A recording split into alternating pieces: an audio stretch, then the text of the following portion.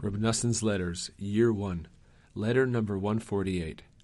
As for your immense, sincere desire to draw closer to God and to His holy Torah, while it is extremely precious, you must still keep in mind the lesson He made them a tent for the sun, Likutei Moharan 1:49, which teaches that the enthusiasm of the Jewish heart is infinite, but that it is impossible to serve God with such great enthusiasm.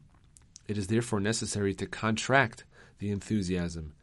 You can see what is written there, even if you think that this lesson must have been said for people greater than you.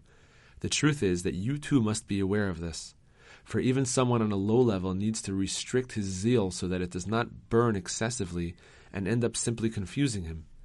Then he will be able to do nothing at all due to excessive desire and yearning. There is much to say about this, but it is not possible in a letter, besides which there is no time. May God truly awaken your heart, and may you be able to feel the truth and pleasantness of the Rebbe's holy teachings. May you truly apply every one of them at all times, wherever you are. May you truly fulfill the verse, if I ascend to heaven, you are there. If I make my bed in hell, here you are. Psalms 139:8. This verse contains the mystical meaning of the month of Elul, Likutei Moharan 1:6-4. May you really put it into practice simply and truthfully, and fulfill what is written, Deuteronomy 4:39. Know today, and put it into your heart, that the Lord is God in the heavens above and on the earth below. There is no other. The words of your Father, who is very busy right now, who desires your eternal good and is praying for you. Noson of Breslov. Letter number 149. With thanks to God, Sunday, Tavo 5594.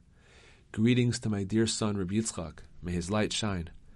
I received your letter just now. I was happy to see your handwriting, but very pained to learn that you are still sick in bed. May God heal you and cure you quickly, and may He speedily give you back your full strength. For God's sake, my dear son, please stop all the worrying and dejection. Be fearless and undaunted. Depression and fear, God forbid, are extremely harmful to the body and even worse for the soul. Fortify your heart fearlessly and place your hope in God, who has helped you thus far. He will not abandon you. He will cure you and soon give you back your strength, and you will be able to be with us on Rosh Hashanah.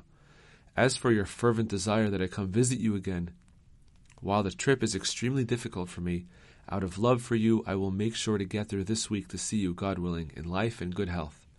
But, my dear son, do not spend a lot of time yearning for me to come, because it is impossible for me to be there every day. I am very busy with many different matters, as well as with my work for heaven, as you know.